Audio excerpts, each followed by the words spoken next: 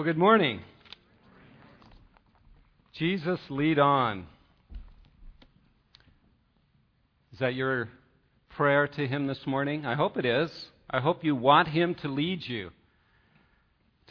on. But don't you think sometimes that it's harder for us than maybe it was for the disciples to follow Jesus? After all, the disciples had Jesus standing there physically.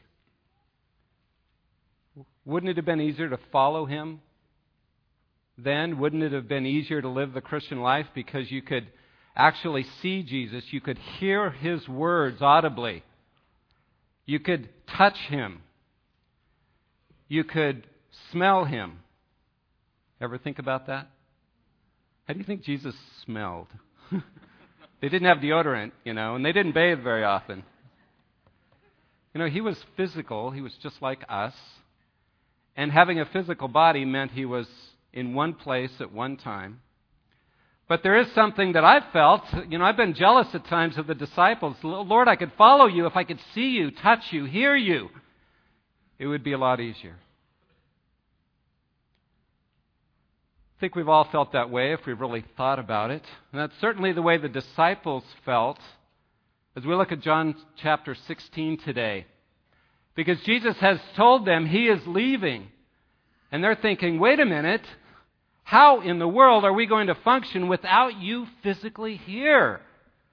How can we live without You to touch and listen to and see? They're afraid. And so in this passage, in John 16, as we continue our study in the book of John, and in particular the Upper Room Discourse, as it's called, chapters 13 through 17, He's preparing them because this very night He'll be arrested. He'll be gone from their presence. And He's preparing them for living life with Him gone. And He goes on to tell them in this passage why it is far better, in fact it's best, for Him to be gone rather than present with them. It's a good message for us to hear. But first He prepares them a little bit on what to expect with Him gone in the first 4 verses of chapter 16. So turn with me there if you would, if you haven't already, John chapter 16, where Jesus says this to His disciples. All this, everything He's been saying up to this point, and this included, I have told you so that you will not go astray. You will not fall away from the faith. You will not give up. Jesus is preparing them so they won't give up. They won't fall away. They will put you out of the synagogue. In fact, a time is coming when anyone who kills you will think he is offering a service to God. They will do such things because they have not known the Father or me. I have told you this so that when the time comes you will remember that I warned you. I did not tell you this at first because I was with you. He says, I didn't have to tell you this because I was with you, and yeah, we faced some conflict, but a time's coming when I won't be here, and you'll need to know that you are going to experience rejection. You will experience persecution. The world, and even the religious world, will not welcome those who are followers of Jesus. He says, don't be surprised. Expect difficulty. The world will not understand you. But we as Christians sometimes get confused, don't we? Or we struggle with that because somehow we feel like if you're really Lord, Jesus, and I'm following You, then you're going to make my life smooth, right? And people are going to welcome me and my faith with open arms. And somehow we expect that. We think that somehow that life should go well. And yet Jesus is saying a very hard word to the disciples and to us, that Christianity, true Christianity, those who trust Jesus, will be rejected by others around them. We should not be surprised. We're living in a hostile environment, a hostile world, even a hostile religious world. That's what he says. It's the religious people that actually are going to be the most zealous to put Christians to death. That's sobering, isn't it? Now, he mentions the synagogue, which means obviously most specifically the Jews, but it expands to any kind of religious person. Now, it certainly happened in the New Testament. Think of Saul, who became the Apostle Paul, how he persecuted the early church, arresting them, capturing them. Stephen, he helped put to death, the first martyr of the New Testament, who was put to death by the Jews for his Christian faith. But if you go throughout church history, it's always been true that those who have lived for their faith have been persecuted by either the established church or by other religions. Think of somebody like William Tyndale, who was the first to translate the Bible into English.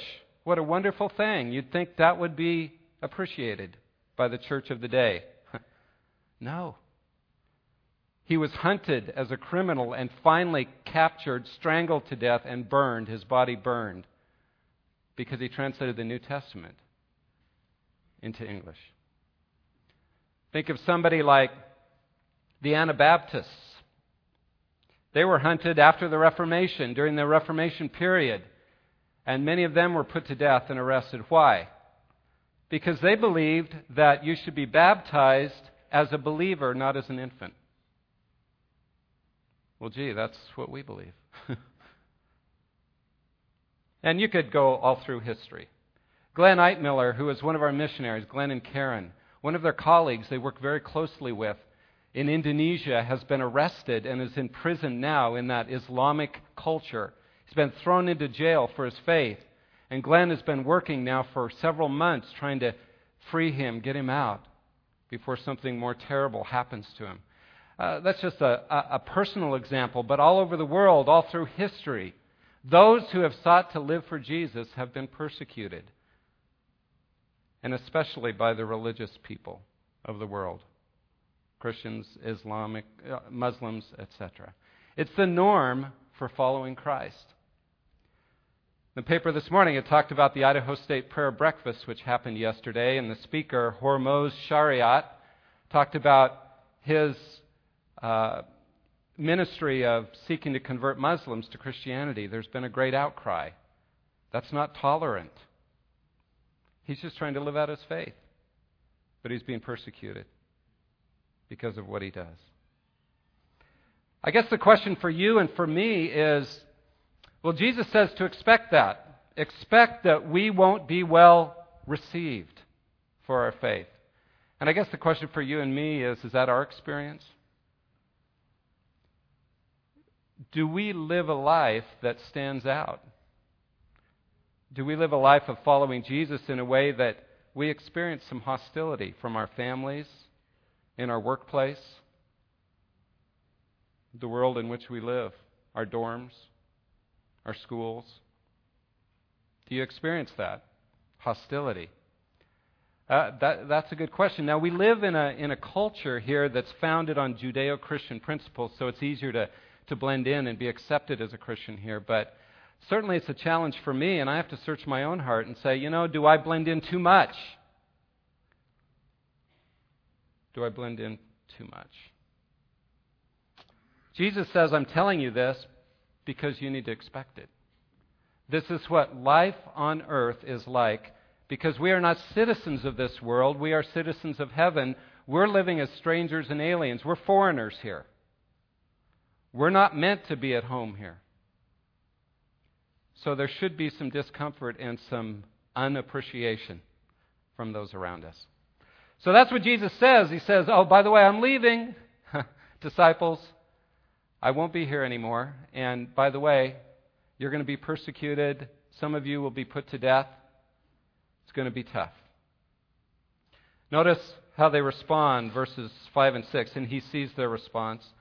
Now I am going to him who sent me, yet none of you asked me, where are you going? Because I have said these things, you are filled with grief. You are filled with grief. Imagine how the disciples felt. By the way, I'm leaving, guys, and things are going to get bad for you. Bye! I'm out of here. Well, the disciples, I'm sure, were going, now wait a minute, Jesus, we thought you loved us, and you're heading out, and, what's wrong with this picture, Jesus? You're leaving us alone. They were feeling overwhelmed, I think. You're abandoning us at our time of greatest need. This can't be good, Jesus. Partly because their whole world had become centered around Jesus. They'd been following Him for the last 3+ years, given their lives over to Him, known He's Messiah, committed to Him as Messiah, and yet now He's saying He's leaving, and where's the kingdom, and what's going on, Jesus? I don't know what you're doing. You ever felt that way in your relationship with the Lord? Lord, I commit my life to you, and yet you seem to then take away the props that I depend on, and life seems to get harder rather than easier. And I trusted you. I gave my life to you, and life seems difficult. And Lord, what are you doing here? That's the experience of every believer, you see, because it's part of His plan. Because He has a bigger plan. Notice what He says. Verse 7. But I tell you the truth, truly, truly, I say to you, it's for your good that I go away. It's for your benefit. It's to your advantage that I leave. It's better for me to be gone than to be with you, He says. Right. But notice what He says. Unless I go away, the Counselor, the Paraclete, the Helper, will not come to you. But if I go, I will send Him to you. You see, that's what He says. That's why it's better for Him to leave, because if He leaves and He's not limited to one place at one time in a physical body that only a few can gather around Him, but He leaves, He will send the Spirit. And the Holy Spirit, the Paraclete, the Helper, the Counselor, who can indwell every believer and walk with us in every step of life from within. He said, that's better. That's better than me being physically here. Because He can come indwell you and be the one who walks alongside you. Be the very indwelling presence of me, Jesus says. My life in you. Every day, every moment. That's far better. That's far better. You see, Jesus established this whole church age as the age of the Spirit. Jesus walked physically on earth to reveal the Father to us and to come and die for us. But this is the age of the Spirit. We have access to the Spirit. When you receive Jesus Christ, when you give your life to Him, the Spirit indwells you, and you have access to the very life of Jesus in you from there on. It's not the life of God out there. It's the life of God indwelling us. And that's far better. Far better.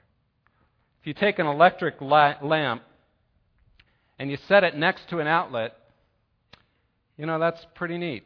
I mean, there's power there, right? Doesn't have access to any of it, but, it's next to it.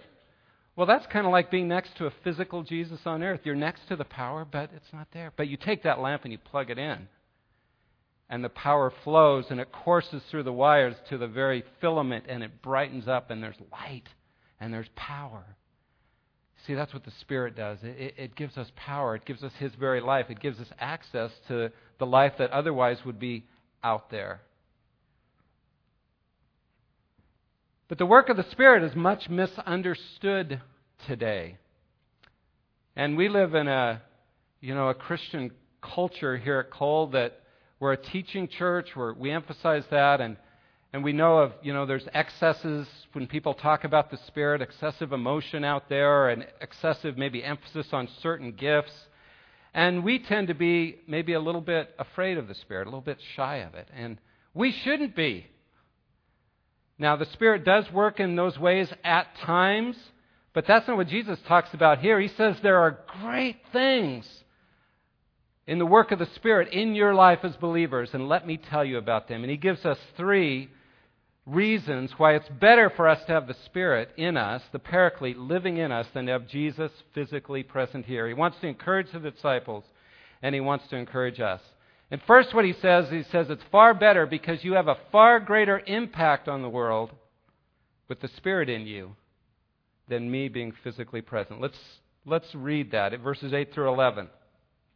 When He comes, the Spirit comes, He will convict the world of guilt in regard to sin and righteousness and judgment.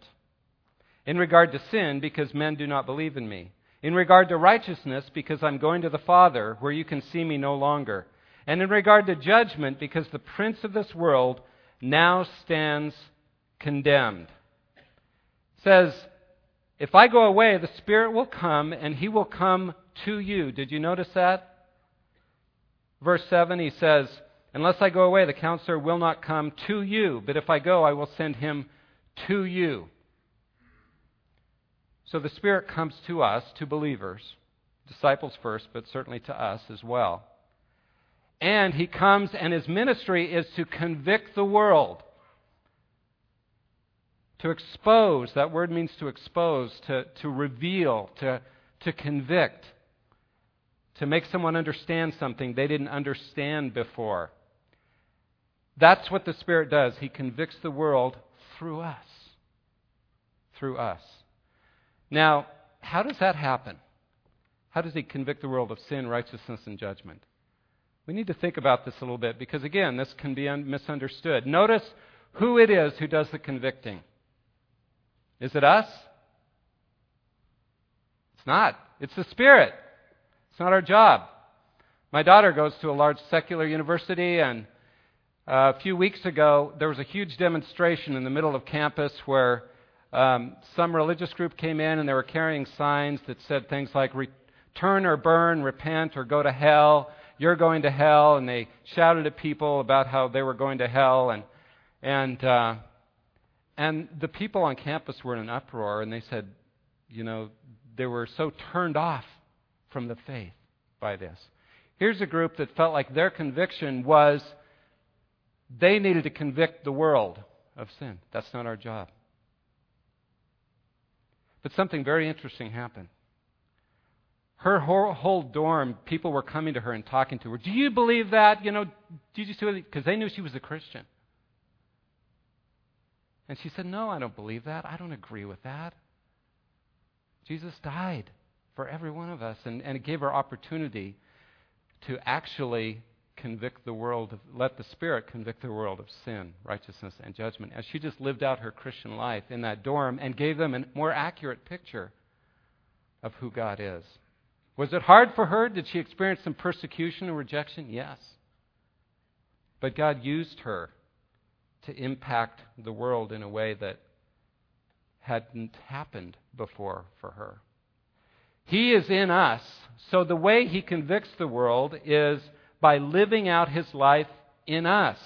You see, and as we walk through life and we experience life at work and with our families and we rub shoulders with non-Christians, the fragrance, as we depend on the Spirit, the fragrance of Christ comes forth. Paul puts it this way: we are a fragrance of life to those around us. To some, a fragrance from death to death because they don't want Jesus.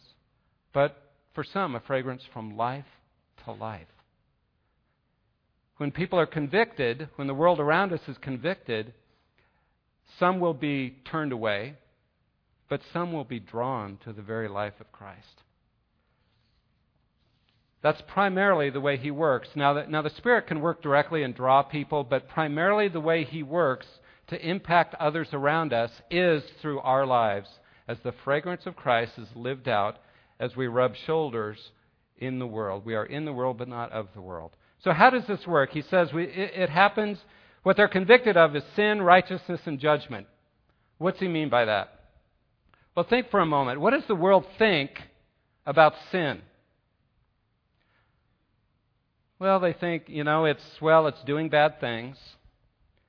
They think it's all kind of relative, so, maybe somebody's, as long as you kind of do good things, God will accept you into heaven. There's just a lot of confusion about what sin is. But as unbelievers rub shoulders with Christians, and they see that they have a totally different take on it, that we're all sinners, no one's better than anyone else, we all fall short of the glory of God. But the real issue of sin is, do you believe in Jesus or not? Because that's the only way to be forgiven. And as the world begins to see that, they become convicted that the real issue of life is not trying to be good. The real issue of life is, do you trust Jesus or not? Do you believe in Jesus or not? That's what it's all about. How can the world come to know that? Simply by rubbing shoulders with Christians that live differently, that don't try to be good, but that depend on Jesus by faith to deal with their sin. That's God's plan. How do we convict the world? How does He convict the world of righteousness? Well, the world's also confused about righteousness.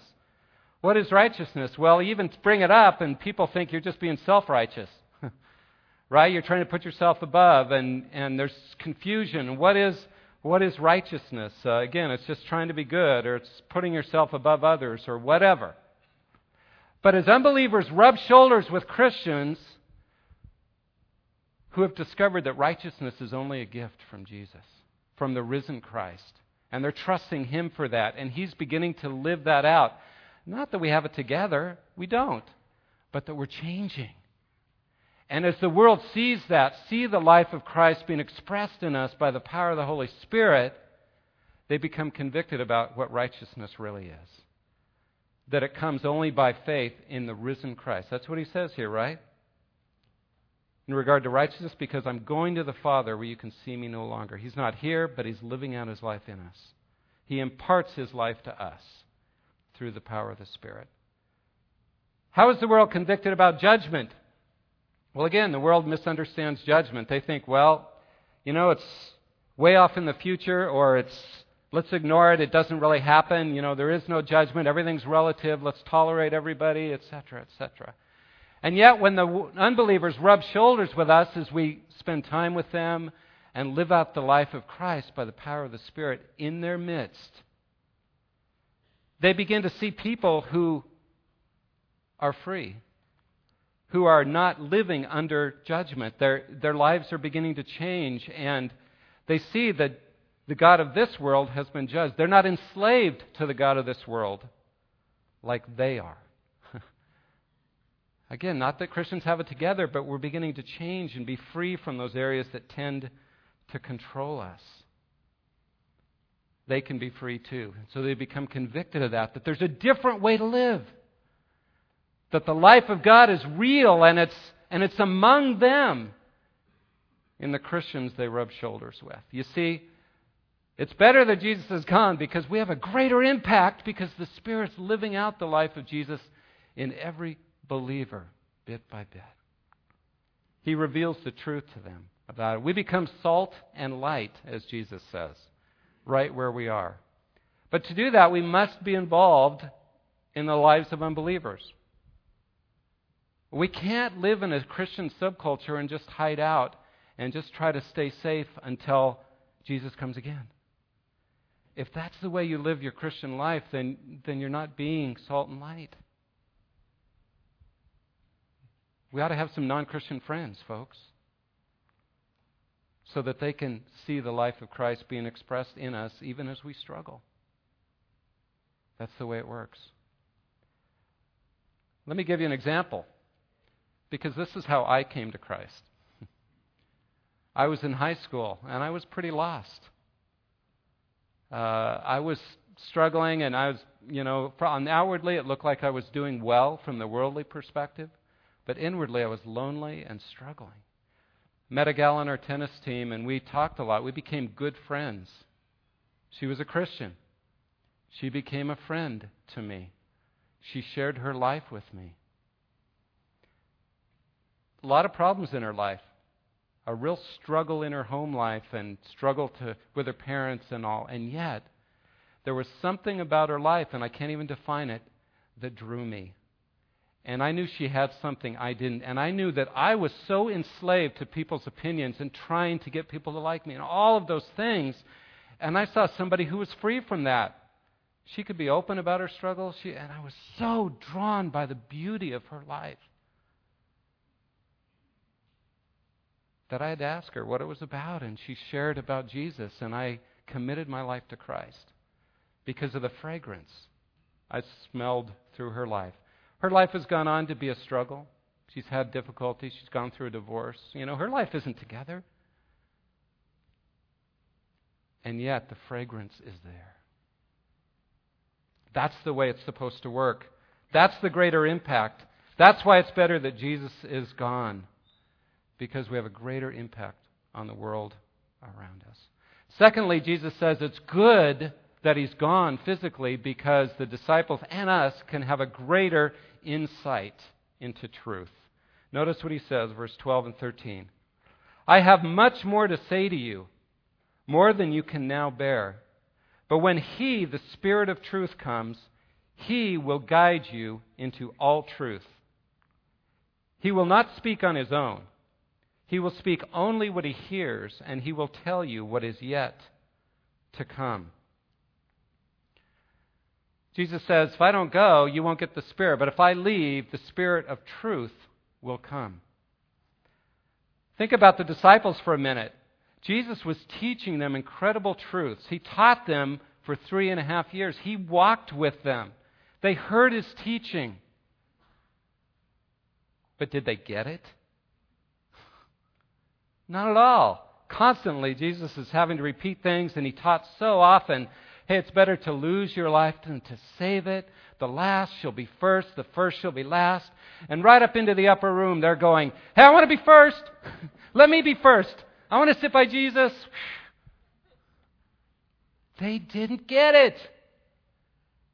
You see, in our fallenness, in our foolish thinking, in our brokenness as people, even our minds are broken, and we cannot understand truth, really, without the help of the Spirit. So Jesus says, I have a lot to tell you guys, but you're not getting it now. But I'm going to give you the Spirit, and he will bring to your mind the things I've taught you, talking to the disciples, and he will teach you all truth. He will teach you. And I love the way he puts it here. He says, he will not speak on it. He will guide you, verse 13. When the Spirit of truth comes, he will guide you into all truth. That word guide is like being a tour guide.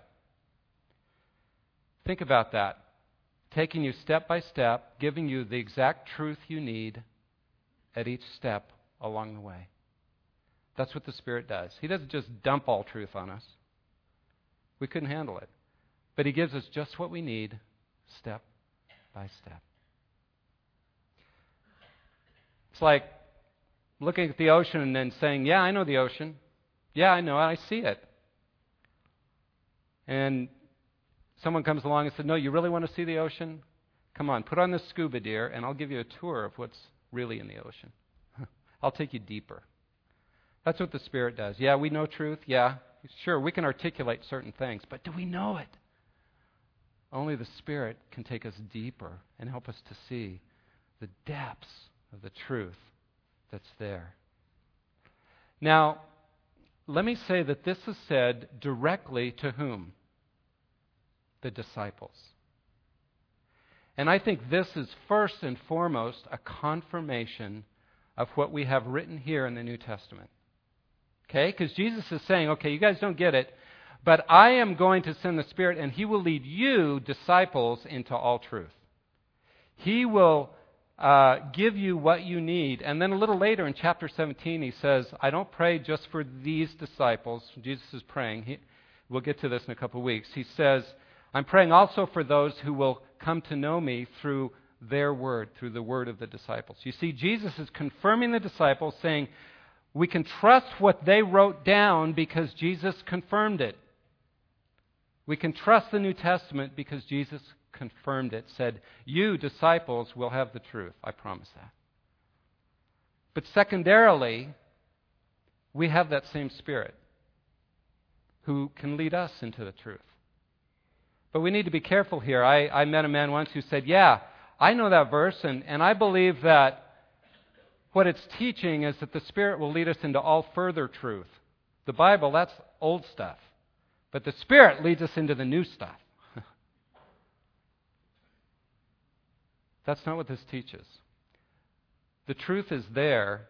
The Holy Spirit simply reveals what's already there, what's been given to us. He can open our eyes, yes, to what's going on in circumstances and in our lives in various ways, but primarily what he opens our eyes to is the truth that we see in God's Word. But we need to be in it, right? We need to read it. We need to study it. We need to let it penetrate and ask the Spirit to open our eyes. He is a truth revealer. And I take that very seriously. I put in hours of study in the Word. But I pray often as I'm studying and as I prepare to teach, Lord, open my eyes, because I realize I cannot see truth without your help. I can't see it. Throughout history, people have studied the Word, scholars have studied the Word and never got it. Why? Because only the Holy Spirit can really open our eyes to truth.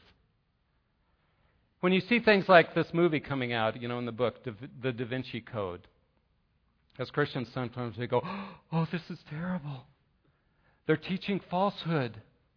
We don't need to be afraid of that. Of course the world's confused. They can't see truth. But the reality is, we know the truth, and the Spirit will lead us into it, and we just need to keep living it and sharing it as we have opportunity. By the way, there was a great article in the paper today saying the historical truth about Mary Magdalene and in regards to the Da Vinci Code. Well done. And it gave biblical truth about who Mary really was. So we just need to keep living out the truth. And you know what? Something like the Da Vinci Code can be a great way to say, if someone asks you, one of your coworkers or family, yeah, see what this says? That's what Mary's really like. And I would just say, you know what? Why don't you read the Gospels? Read Matthew. Read Luke, Mark, John, and see what it has to say about Mary.